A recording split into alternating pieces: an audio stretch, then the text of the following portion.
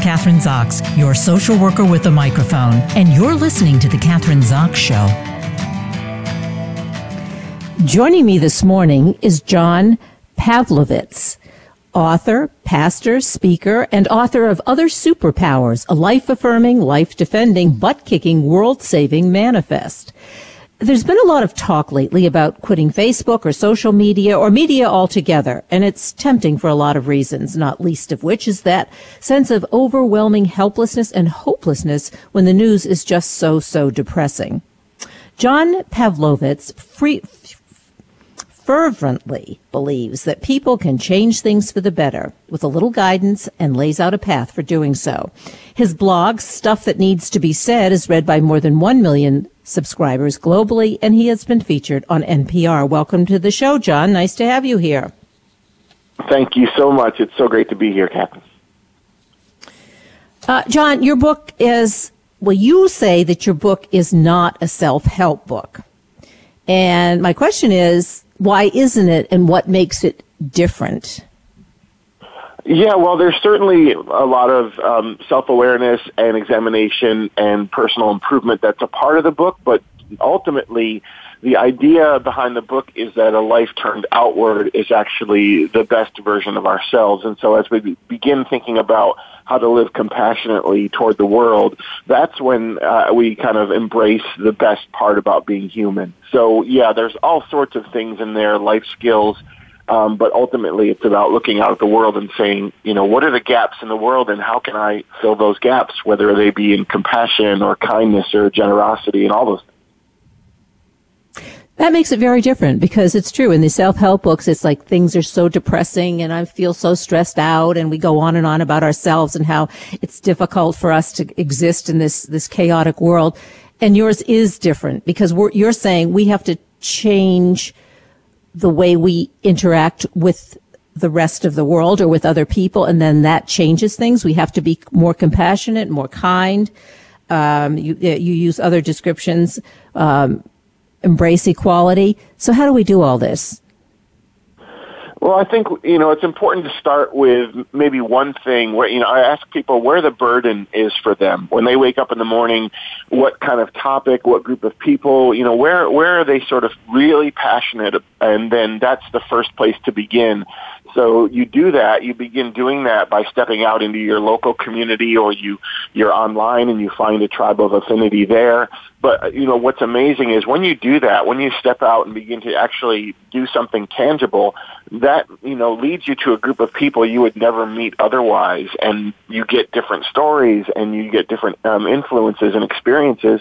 And those things slowly redirect your path. So you kind of don't really know where you're headed. You need to begin at some point. I think a lot of people are just sort of paralyzed right now by how depressing things seem to be, how overwhelming it is. But when you move, you realize how much power you actually have within your own life. And it seems sometimes we don't do that because we look to other people. We look to celebrities. We look to even religious leaders, politicians. We want them to solve the problem, and then we get discouraged when they don't. See, that's right. It's, you know, we put so much, we invest so much hope in someone outside of ourselves.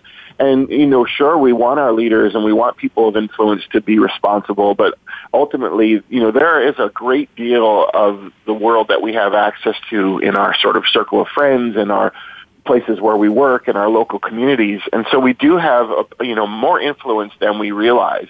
Even with our social media, we can reach hundreds of, maybe thousands of people every day with whatever message we want them to read or see. And I think we have a responsibility to do that. And once you do that, there's an empowerment that happens there that I think most people forget. Well, you talk about in your book, you identify 10 specific, and I'm going to quote, superpowers that ordinary people can draw on or employ to make their lives in the world at large a better place. What are these 10 superpowers? Describe them to us. Well, you've got things like compassion and kindness and generosity and humor and wonder and perseverance. So there's all these different these different areas of our lives that we sort of forget that those are within us, that we have access to these things all the time. And it's really about sort of harnessing those things. I started traveling the country last year asking people, what kind of person does the world need? And the responses were all of those things. They were saying people of honesty, people who are kind, people who are compassionate. And so the book was really a response to the answers to those questions. You started to see how much commonality there are in people's responses, whether they are politically or theologically aligned. There are a lot of those inherent sort of base level human things, and those are the places I'm asking people to re-examine or to dwell on. John, did you talk to Democrats? Did you talk what socioeconomic levels, educational? I mean, you said different religions. That was one of the things, but did you have a whole list of different kinds of people that you spoke to? Or if it was all throughout the whole country, obviously you were in different parts, but yeah.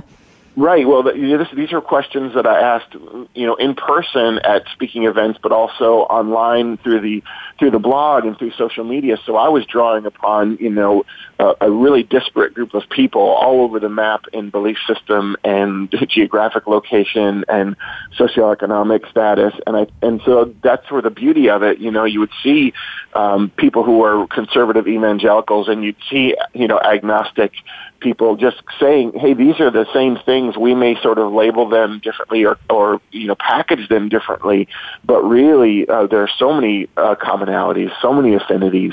And, so part of the book and the work that I do is trying to get people to lean into those things and to be less tied to the sort of compartments they've already put themselves in. John, you're a leader. You're a leader. You have a blog, you have a book, you're a pastor. I want to backtrack a little, because as a social worker, I'm always interested in how did we get here? How do we get to this point? And is it a unique point in history that we feel this way? We so feel, depressed or upset about what's happening and divided in a country? Or is this just something that sort of happens? It's a cyclical kind of thing that happens over time, and then we sort of get out of it. And yeah, I think what you've seen is a couple things happening at the same time. So you've seen the sort of political landscape change. You've seen someone, the current president, who's kind of hasn't created anything. He's just, I think, uncovered things about us that we knew were there, but we didn't really want to deal with. And so there's sort of a bluntness to what he's done, which has sort of emboldened other people. And you combine that with a social media kind of explosion that makes us more aware than ever of everything that's happening all the time. So that influx of information, and then a lot of that information feels like bad news. And so I think you get a group of people like we are right now who feel inundated with suffering and with discord in a way that maybe no one in our history has ever been. And so I think that's what it is. There's been a revealing rather than just a creation of this, and now we're kind of dealing with the fallout. In other words, there's been a perfect storm given the context of where we are now with the explosion of, this particular leader, the internet, access to all of this information. And also, don't you think this whole, and maybe this is what you're saying, this whole global, we are so connected globally. So we do see everything that's happening everywhere on our planet, and everybody has access to that. Maybe it becomes an overload. Not that ignorance is bliss, but we have to process all of this, not just in our own backyard or in our own communities or even in our own country. And I think that exacerbates the whole problem too. It really does. I do a workshop on compassion fatigue as I travel, and one of the tips that I give people is to be on social media so that they can be informed and find their tribes of affinity and connect to people geographically doing the same work that they're doing. But then I remind them that they need to get off of social media, because what it can do at its worst is sort of inflate the bad news and exponentially multiply it, because we see a story and then we share that story and then that's retweeted by people and we get tagged in it. So we've seen the same, bit of bad news 30 or 40 times, and then you multiply that by other stories, 4 or 5 of those, and you can easily, create this this world where you don't even want to get out of bed because it feels like the tasks at hand are insurmountable. And so I think social media can tend to do that and enlarge the problem. So I always ask people to try to step away from that and right-size what they're dealing with. Do you think we're more intrigued with the bad stuff? Like it draws us in rather than the good stuff? Because it's all out there, as you say. I mean, you have choices, what you want to, hone in on. But there is something about the kind of the stuff that's not necessarily, good for us, but we get hooked into it. And then, as you say, we tell somebody else and it goes on. And rather than honing in on things that we can do, the positive stuff that's happening. I don't know if that's the human condition and we have to really work on it or what.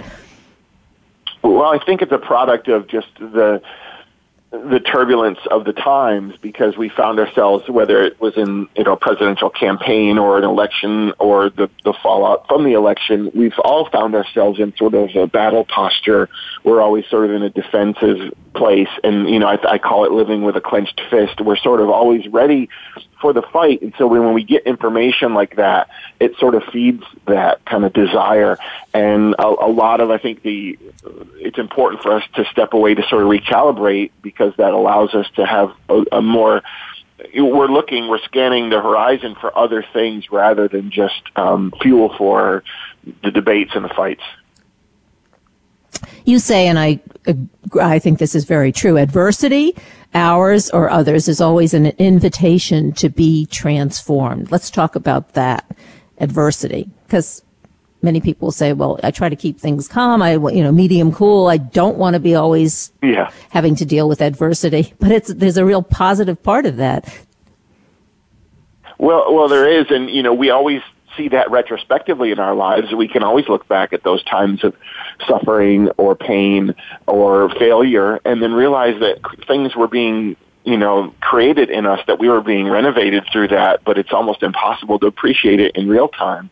And so, through the book, I invite people to do just that, to really not only plot the moments of their lives, those sort of crossroads maps where they've seen growth happen in really difficult situations, but to trust that that's happening now, to look what's in front of them and say, there's, I remember when my father died really suddenly, 3 days after he passed, I was in a coffee shop with a friend, and she said, I know that you're grieving. I know that you're in pain right now, but I want you to remember that there's something else for you here, that this situation is developing in you a layer of compassion, a level of empathy that you would never have otherwise. And you're going to be able to reach people who are grieving. You're going to speak their language. And as a caregiver, it's going to help people. Now, of course, at the time, I didn't want to hear any of that, but that turned out to be right, that I was able to speak the language of grief through what I'd been through, and that helped me reach people I would never otherwise reached. Yeah, and so in reading your book, I guess one thing is, you had this friend who was able to say that to you and help you maybe come to that awareness. Sometimes people don't always have that friend or that colleague or somebody who's going to be able to do that. So, like, reading a book like yours, it'll make you, when those things happen, and it happens to all of us, no matter what it is, there's different, obviously, all kinds of adversity. Can't get through life without it, but you'll be aware. And I think that's really important. Okay, now what am I going to do? And you do that in the book. Give us examples in the book of, that was your own personal example, but there are other examples of people and real life people. Talk to us about them and in the context of what we're talking about. Yeah, I think of a woman named Amy Copeland, and I tell Amy's story. She was riding a sort of a homemade zip line and fell, and she really damaged her leg, but then the leg damage, she had kind of fallen into water, and she her body was infiltrated by flesh-eating bacteria, and it took all of her extremities. And she tells a story about sort of waking up in the hospital in this really drug-induced haze and seeing her father ask for her permission to sort of have those limbs amputated. And she said in that moment, I would have done anything to be alive. She said, I would have just been a head in a jar. I just wanted to stay. And when she stayed, when she began to recover, she found herself having this sort of gratitude for life that she never had, but she also decided, what can I do with this? And she saw just how this was sort of pregnant with this possibility. And she's gone on to just do really beautiful, life-affirming work. And specifically, she's been able to marry her sort of love of outdoors and sports and all this with what it's like to live with a disability. And so she's, created a foundation. And those are the kind of things that are just amazing to me. People who experience the most tragic situations, and yet in that moment, that's where this beautiful thing is born. It's really it's counterintuitive to think about it sometimes. Well, that story is the extreme, and it always amazes me that people are able to do what they do after something like that tragedy. What about just sort of stuff that's in the middle, though, that we get stuck in? A divorce, maybe a stuff like that. Or you lose your job, or there's a whole list of those kinds of things, right? How do we deal with those situations? Well, I think part of it is, we get so sort of married to our story, to the story that we tell ourselves about who we are and about what our life is going to look like for the next 15 and 20 years. And when we find ourselves in those places where we're dealing with a relationship crisis or, a financial disaster of sorts, or some sort of relational problem in our family, we just have to reevaluate our story. We have to sort of hold it loosely again. But really, I think that those are those moments when we decide, okay, the story is not over yet, so I'm just going to have to keep walking in this thing. I remember I was fired from a job a couple of years ago, and realizing all the things that I was terrified by, all that newness and all those sort of loss in identity were actually opportunities for me, and that those were places to jump off of. Those questions turned rather than from fearful questions to sort of expectancy. And I think that's the part about it that we have to channel. How do we view this thing as just a failure, or is it just is it a landing pad or a launching pad for us, really? Where do you think your strength comes from? Well, I try to spend a lot of time hearing people's stories, and when they share, as a pastor for 23 years, I've lived alongside people. They've given me access to their lives. I've had a front row seat to, the deepest things that people feel and deal with, and those things give me strength because I see just how similar we are and how difficult life is for everyone. I think having that compassion is really the key for me, because it allows me to care deeply about the people around me, and I just don't think there's any other way to live. What made you decide? You said you've been a pastor for 20 years. What made you decide to take that path and decide to become a pastor? What in your background, in your history? Well, I grew up Catholic and Roman Catholic, but then, drifted from that in like my college years and sort of pulled back to a church to be married, and this little Methodist chapel outside of Philadelphia, and just started working with teenagers, just started spending some time with them, and really that was just pulled me slowly into this completely different path. And that's another thing I share in the book. I talk to people about all the time. I had a plan A. I was working plan A. It was really great, but then plan B sort of showed up, and I just ended up, a couple of years later, jumping from this career that I had planned on being a part of my whole life, and life redirected itself. And I looking back, that's been beautiful, because I would have never been able to forecast or engineer all of this. It's just things that happen as I woke up every day trying to make the wisest decision I could. But you have to be open to plan B, don't you? Some people get really stuck in that plan A and won't let go of it, even when the world is telling them, hey, this isn't working. It's time to reevaluate. Yeah. And I think that's one of the real difficult things for, I guess, many of us to do. Be able to go, because there is a plan B and there's a plan C. Actually, there could be lots of different plans that lead you in good places. And especially, I think another piece of this, we live so long. So, we have these plans that are whatever they are.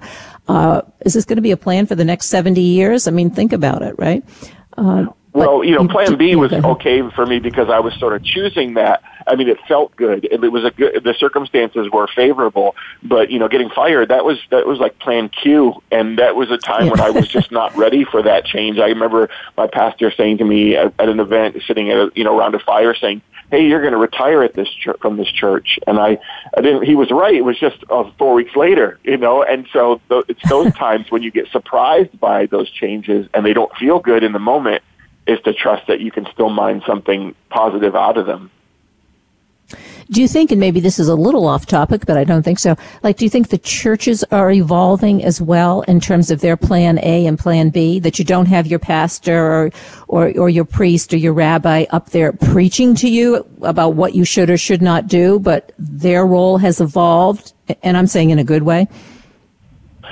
I think for some of them it has. I think more what it's done is people individually are finding spiritual community outside of those places. If they're not receiving messages that are a group of people evolving, then they are leaving and stepping out and finding that elsewhere. I mean, that for me has the exponential growth of the blog had nothing to do with my writing improving over 3 months, 4 months time. It was just this, people were asking the same questions and feeling the same frustrations. So I think that's happening. It's just happening in really a non-traditional sense as much as within a building on a Sunday morning. We're getting away from that brick and mortar like we are in the malls as well as in the churches or the synagogues. Exactly. Well, that's a good thing. So that's some of this, that obviously that's your blog, the opportunity to be online and get, the similar kinds of information, which I think is really, it's exciting actually. I mean, it really changes everything. I mean, do you think, but not everybody has those same kinds of opportunities, right? I'm thinking about globally. I mean, you're, what did I say? You have 1 million subscribers globally on your blog who listen to you? I'll get about 1.5 million readers a month on the blog. And so those are all these different groups of people. And that's true, for me, I wrote a blog post called If I Have Gay Children, and it went viral right after I was fired. And I always remind people the next day after writing that blog post, it had reached millions of people. I'm on CNN, and underneath it says John Pavlovitz, pastor, and it could have easily said unemployed and currently despondent. The reality was that I had really nothing objectively that looked positive in my life, but I released those words that were written from a really personal place and with no capital behind it, no marketing campaign, and they just found a way to reach people. And so that may not happen with everyone, but the same impulse is there to say, what is your story? What is your voice? And what do you have to say? And because I think we've lived within our stories so long, we forget how powerful they are. We've gotten used to the sound of our own voices, so we forget their resonance. And so that's what I encourage people to do. Share your story, use your voice. Share your story, use your voice. And there also is a piece that I think, don't you think that one has to be vulnerable, allow yourself to be vulnerable. I'm not sure how vulnerable, but I think that has changed and evolved over the generations. If you take 2 generations ago, people were not supposed to talk about personal things. You kept things to yourself and within the family. Then the next generation, the baby boomers, obviously there was more openness and more ability to connect. And now even these next, the millennials, Gen X, it's a whole different ballgame. I mean, but they seem to share everything. But the word vulnerability comes to mind, how vulnerable one can be, or how one, you have to, I think there's a challenge too in that. Like we have learned to become a sort of an inside-out people. We share everything with everyone on social media, and to some degree, that's the beautiful part of this. But it's also there's a challenge to save some of our lives just for the people that we live with. So that's a balance as someone in the sort of public sphere that I'm always kind of trying to pay attention to. Do I have some of my life with my family that's just for them? Do I have experiences that I don't need to Instagram or share on the blog? And so that's a challenge for sure. Yeah, that is a challenge. That's kind of a challenge in this new world order. We only have a few minutes left. We have about 3 minutes left. So what do we want to tell everybody? It's fascinating. Your book is, people's hope. I want to mention the book again, Hope and Other Superpowers, a life-affirming love defending, butt kicking, world saving manifest. What's the response you've gotten from the book so far?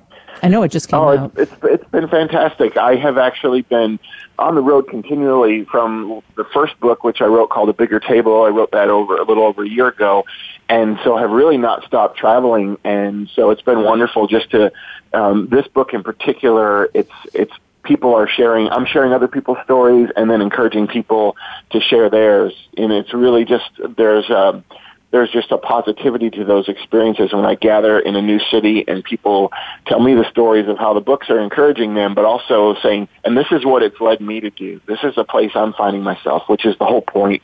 The whole point is to keep making sure we're out there being compassionate, being loud in the cause of love, in the cause of things that are beautiful, rather than just letting the loud people speak for us. Loud in the cause of love. I like that expression. That's really good. I haven't heard that.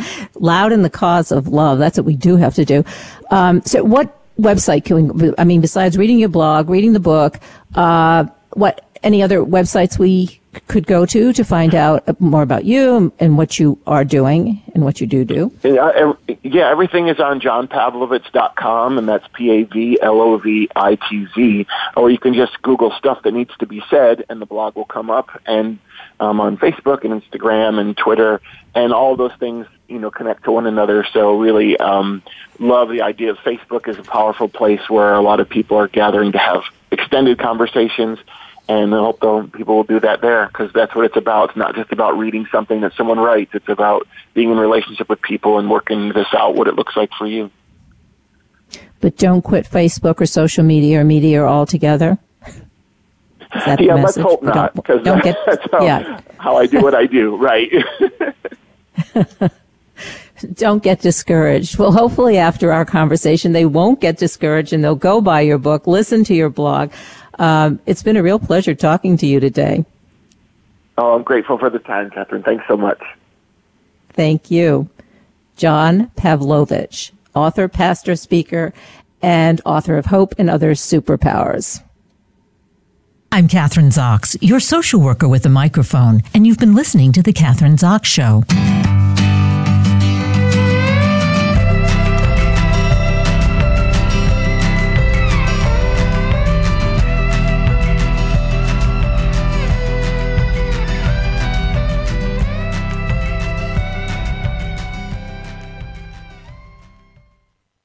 Are you or someone you know interested in attending college? With both college tuition and college enrollment up 60% since 2002, there is a lot of competition, and careful planning needs to be a part of the process. Tune in to Getting In, a college coach conversation, hosted by Elizabeth Heaton and featuring a team of college coach experts. We'll bring you the tips, techniques, and know-how to navigate the road to college and do so the smart way.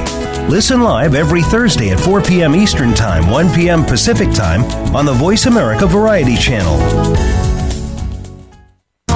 What if there was a radio show that could demonstrate how we can cut your taxes in half without diminishing needed government services? One that could explain how to create tens of millions of jobs at no cost to taxpayers, as well as fantastic yet easily affordable health care. Side effects include cutting crime rates nationwide, providing better education for our children, international peace and harmony, and protecting your private personal data from government intrusion. Tune in to Libertarians Working for You with Arvin Vora, Tuesdays at 8 p.m. Eastern Time, 5 p.m. Pacific Time on Voice America Variety. These days, everyone is looking for information on staying young, healthy, and fit. The Voice America Health and Wellness Network is here to help you on your quest to better health and a better you. We talk about everything from diet, fitness, and aging to substance abuse, personal growth, mental health, and much more. Learn from our experts who cover health and wellness from traditional and holistic perspectives. Tune in to the Voice America Health and Wellness Network. Healthy living starts here. News, opinion, hear me. Your voice counts. Call toll free 1-866-472-5787. 1-866-472-5787. VoiceAmerica.com.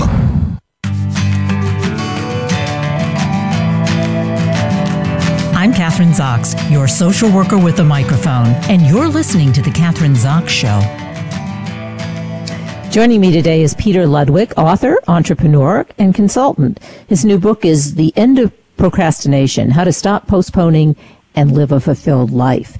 Even with overflowing inboxes, thousands of unread notifications, and unmet deadlines, most people still can't manage to take control of their time and stop procrastinating. Peter Ludwig tackles this ubiquitous issue head on, helping you stop putting off work and reclaim your time. He shows that ending procrastination is more than a wise time management strategy. It's essential to developing a sense of purpose and leading a happier, more fulfilled life. Peter Ludwig is a science popularizer, entrepreneur, and consultant for Fortune 500 companies in Europe. Welcome to the show. Nice to have you here, Peter. Hello. Hi, Catherine.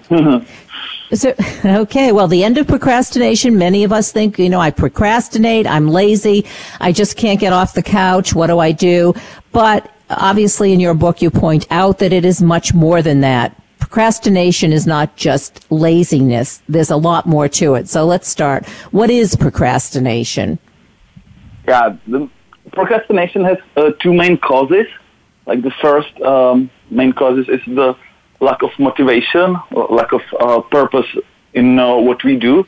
For example, these days a lot of people are working on something and they see no meaning in what they do. So the first cause is lack of purpose, both at work or in life in general.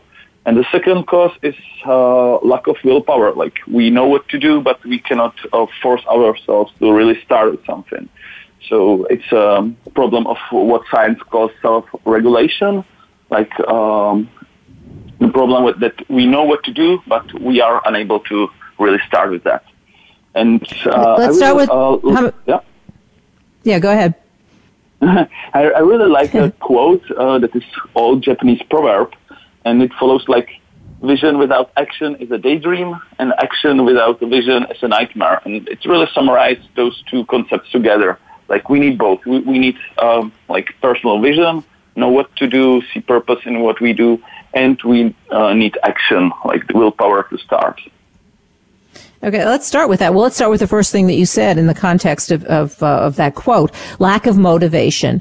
We aren't motivated because there's no meaning in what we do. Let's talk about that. Exactly. Like people don't want to get up in the morning and go to their job and do their routine. And you're saying the reason is because there's really no meaning. They're not really passionate about what they do. Exactly. So that affects your there is a psychological concept of being in a state of flow, and it means that you do something and you see purpose in what you do, and in that moment time stops for you and you really enjoy what you are doing. And it's just like exact opposite of procrastination. Yeah, you have energy, you are constantly improving yourself, and so on. And this moment is called state of flow. And you need to like deploy your strengths into it. So it's very important to find your strengths and do something that is not purely selfish, and to find a purpose of what you do. So it doesn't need to be like you don't need to go somewhere and save millions of lives. But what is important to do something that is like a bit beyond you, like doing something with some greater meaning. And you can find this in all kinds of jobs these days, like not just to be purely selfish, not focus just on money, but focus on relationships, focus on to improving the surroundings of us, and so on and so on. So it's very important to not to be just purely selfish and find a meaning and purpose in what we do. Right. And hopefully we can do that. I don't think necessarily that everybody has the same opportunities to do that. Perhaps they have to stay at a job that, not that they're greedy and they want to make lots of money, but they have to make enough money to support their family. So what do you do in those kinds of cases? How do you make it more interesting? Let's say you have a job that's not horrible, but it's really, you do not really want to get up in the morning, but you do so that you can earn money. Exactly. Are you? So I really love one Japanese concept. They call it ikigai. It's a concept from island of Okinawa. And Okinawa is famous for the fact that they have the longest lifespan around the globe. They really live 10 to 15 years longer than we do. And they made a very long-term research on the reasons why. And the reason was the concept of ikigai. And they describe it that you do something that you are good at, you do something that is meaningful for you, and you get paid for that. So, like, money is important, but not. It's like one part of the concept. So, of course, if we don't have money to feed ourselves, to feed our kids and so on, so it's difficult. But only focus on money, that's the problem. Yeah? So money is important, but only to some. It's just a part of it. And there is a lot of research on how money influence our happiness, and money influence our happiness to the certain point. If we have no money, that's the problem. Then more money we have, more happy we are. And in one moment it stops. From one point, money has no more impact on our happiness. So, I mean, like, it's important, but we should focus on the other parts too, like find our strengths and try to deploy them on everyday basis, and try to do something more meaningful. And in Okinawa, I was there 1 year ago, and you really see that people, even if they are doing quite normal jobs, they really enjoy to do that. So you meet very happy people everywhere, and that's the reason why they live 10 to 15 years longer than we do. So, in other words, this group of people, do they call that the blue zones? There are blue zones around the world, exactly. that being one of them. Yeah, exactly. Okinawa is one of those blue zones. To be 90, mm-hmm. Yeah. So we want to get into our own blue zone. That's what you're saying, I guess. Exactly. And you have, and I think that thing you said about, and obviously that's in the book, but finding your strengths. I mean, sometimes we don't do that. As you say, we just we go to school and go to college and find a job and really don't think about what our passion and what our strengths are and where that's going to lead us, or that we have choices, is what you're saying. Exactly. We have choices to. But what is this when you talk about decision? Uh-huh. Yeah, go ahead. I think the main reason of that is that we are mostly driven by extrinsic motivation. We do things, but we do them because someone wants us to do that. We don't do it because we want to do that. So there's a main difference between extrinsic motivation and intrinsic motivation.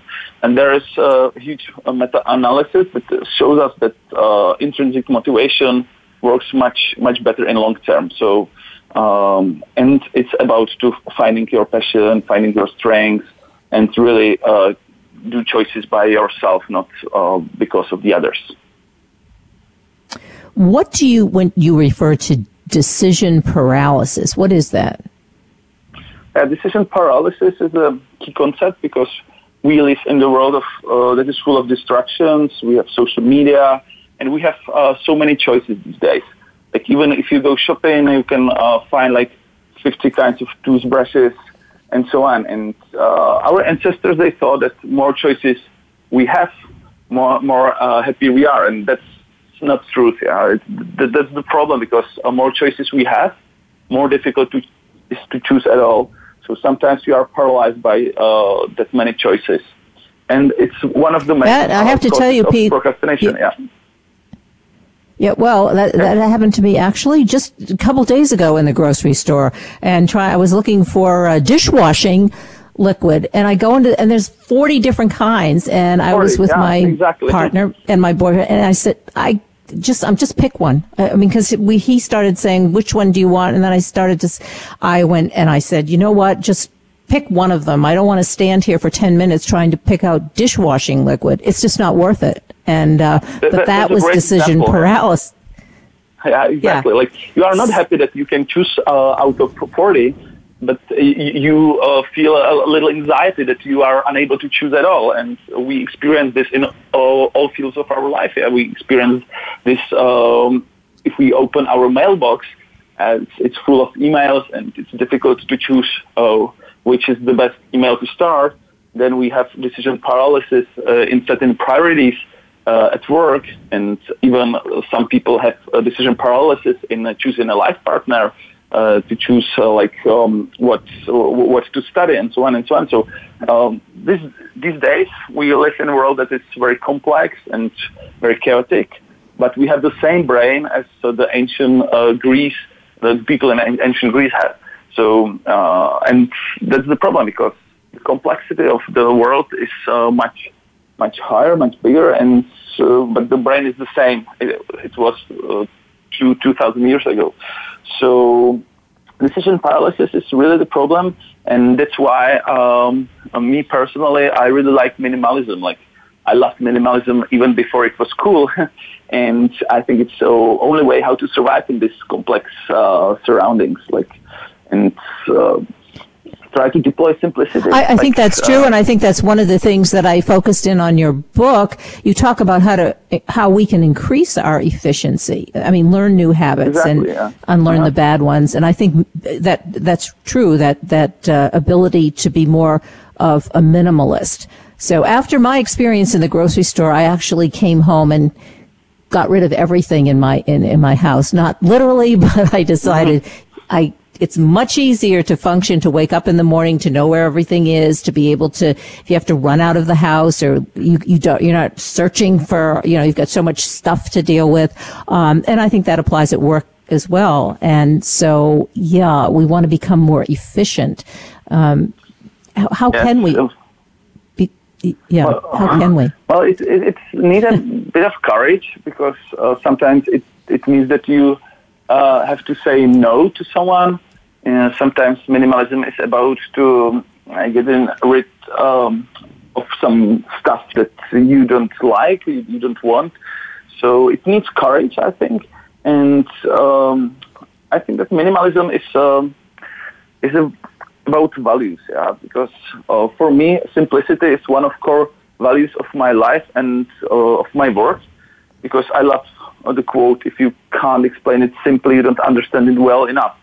So I try to write the book that is really minimalist, like only core ideas, not long stories, only core ideas, but based in science. So for my work, simplicity is really important, but I'm trying to deploy it in my everyday life. Like, less stuff I have, more happier I am. Less priorities I have, more I'm capable to really fulfill those priorities. So minimalism is, I think, about personal values. So my advice is to start to really like minimalism, to really appreciate things that are simple, like not only design, by design, but by way of thinking. That's why I love Japan. I spent last 6 years. I spent 1 month every year in Japan, and I love Kyoto. Kyoto is a beautiful city, but very minimalist. Like, if you are in temples in Kyoto, there's literally nothing. And it's very simple, and you really feel good. And then you are able to have the same, for example, in your flat, in your office, and so on. So deploying minimalism is like everyday challenge. You need courage, but you really need to fall in love with simplicity.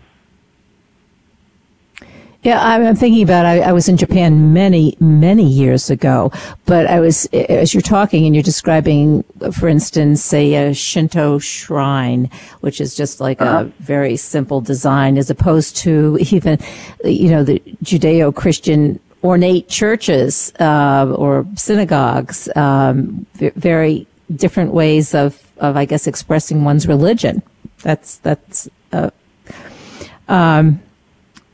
How do you talk about this in your book too, how to manage your own failures better, and we've touched on this, and how to overcome the fear of change, but how do we manage our own failures better?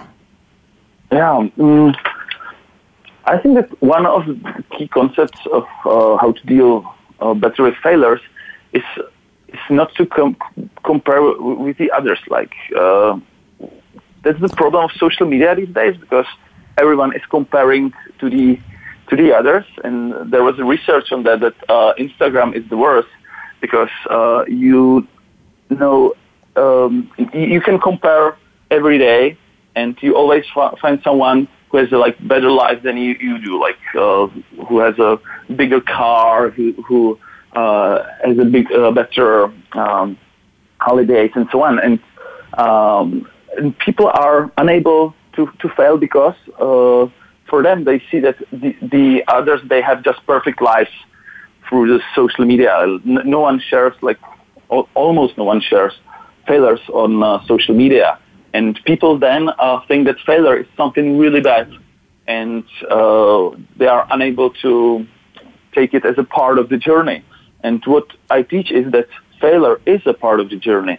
Like, if you fail, you learn something new, and if you fail, it's just normal. Yeah, everyone fails. So I encourage people to share failures and to take them as a normal part of the life.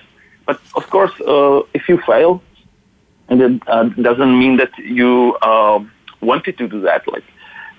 It's important that if it happens, you just do restart, and start again. And what is really important is that you don't need to label you as a loser or as a failure. It's just a normal. Everyone fails. So if failure is a part of everyone's journey, as you say, what about you? Exactly. What would you say was one of the biggest challenges or failures that you've had and that you've been able to learn from, go on? Yes, I shared one of my core stories in the beginning of the book, because 14 years ago I had a medical situation that I was playing basketball, and I started to feel something very, very, very unpleasant in my right hand. And at the end, after a few hours, half of my body was completely paralyzed. And that was for me, it is still one of the strongest moments of my whole life. And in that moment, I was facing my own death. They call it near-death experience, because part of people, they survive this, part of people, they don't. And I didn't know in what group I am. But for me, it was one of the strongest moments of my life. Luckily, I survived with any side effects, without any side harms. But for me, it was the toughest moment of my whole life. And from that, I learned a lot of important lessons. For me, it was one of the strongest moments, but one of the most important moments too, because since then I really considered differently the value of time. For me, every new day is like a bonus day. And now I'm trying to focus to live really without procrastination, because procrastination is the main enemy to live the life to the fullest. So since then, a lot of changed in my life, and it was tough. I don't want to anyone to have the same experience, but it was best. It was the best teacher. It was for my work. It was very important moment. So sometimes if you fail or if you experience something very unpleasant, it can really change you in a positive manner. Yeah. Peter, before that, were you someone who? It's important to I was going to ask. You did rethink it, and you had obviously a very traumatic experience. But before that, were you the kind of person who you were a procrastinator? You weren't living life to the fullest. You weren't aware of all the strengths that you had. Yeah. That took that kind of a trauma to change you.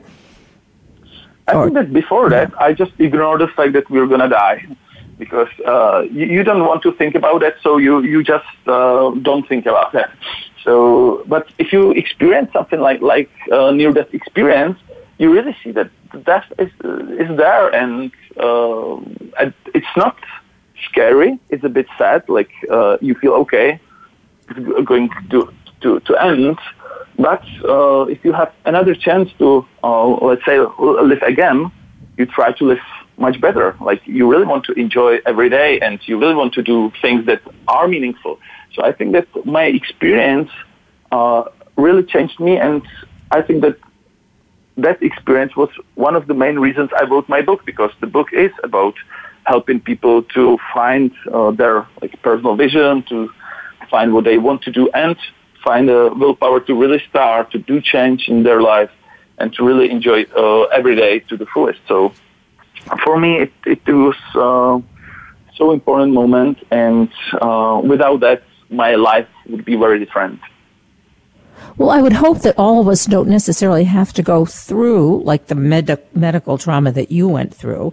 I mean, we all go through failures, and I think I touched on this even with my last guest, that we lose a job or we have other circumstances that we view as failures, not necessarily a near-death experience, but we still, even taking those failures, you're saying, maybe failure isn't a good word. Maybe we have to sort of redefine that it's not necessarily a failure. Yeah. So it's a situation, and you can learn something from that situation. And failure is just it's not the best name of the situation, because failure, it has negative vibes inside. So we should rebrand it. Yeah, well, you should be the person to rebrand it. You wrote the book. Okay. You're the okay. In the next you're book, the person to. In your next book, the title can be Rebranding Failure, if there isn't already a title. That's a great idea. Thank you. I think that's So, okay, well, we have about 3 minutes left. So what website should we go to, or are there any other websites your websites to know what you're doing and what books you're reading? And so we'll know about this next book when you write it. This book is The End of Procrastination, How to Stop Postponing and Live a Fulfilled Life. But so where do we go to find out more info? Yeah. Our webpage is very simple. It's procrastination.com. So we have .com domain with the name of the phenomenon procrastination. So for us, it's great because everyone can remember that. So procrastination.com, and you can find other links there, like all my social media. It's at PetrLudwig, Peter Ludwig, and you can follow us. And I have a plan to write another book, but these days this book is out. So for me, it's just amazing. The book has 10 translations, and I moved to New York because of the book. So for me, I'm living a little dream now. So you can follow me on social media and see some personal details of my life. Well, okay, that's my last question. So you're talking about how on social media, particularly you said Instagram, people are looking at Instagram and feeling jealous and upset, and because they're not living the life that they see everybody living. So on your social media, is it all the good stuff, or do you share some of the kind of nasty stuff with us, or are we going to look at your websites and your social media and say, ooh, makes me feel bad, because I'm not doing that. Yeah. For me, Instagram is more about photos, because I love to take beautiful pictures here in New York. So it's not about me. It's more about what I do. So I uninstall all other social media in my cell phone. So I only use Instagram these days. I uninstall Facebook. I uninstall LinkedIn, Twitter, because I had a decision paralysis what to use. So now I use only Instagram on my cell phone. And on my desktop, I use the other social media. So, but I try to spend only half an hour daily on social media, not more, because it's a big addiction, and you don't want to spend a whole day on social media if you are experiencing procrastination. Yeah. Not a good idea. Peter Ludwig, thanks so much for being on the show today. The End of Procrastination, How to Stop Postponing and Live a Fulfilled Life. Thanks so much. Great talking to you. Thank you very much. Yep. Yep. Bye. I'm Catherine Zox, your social worker with a microphone, and you've been listening to The Catherine Zox Show.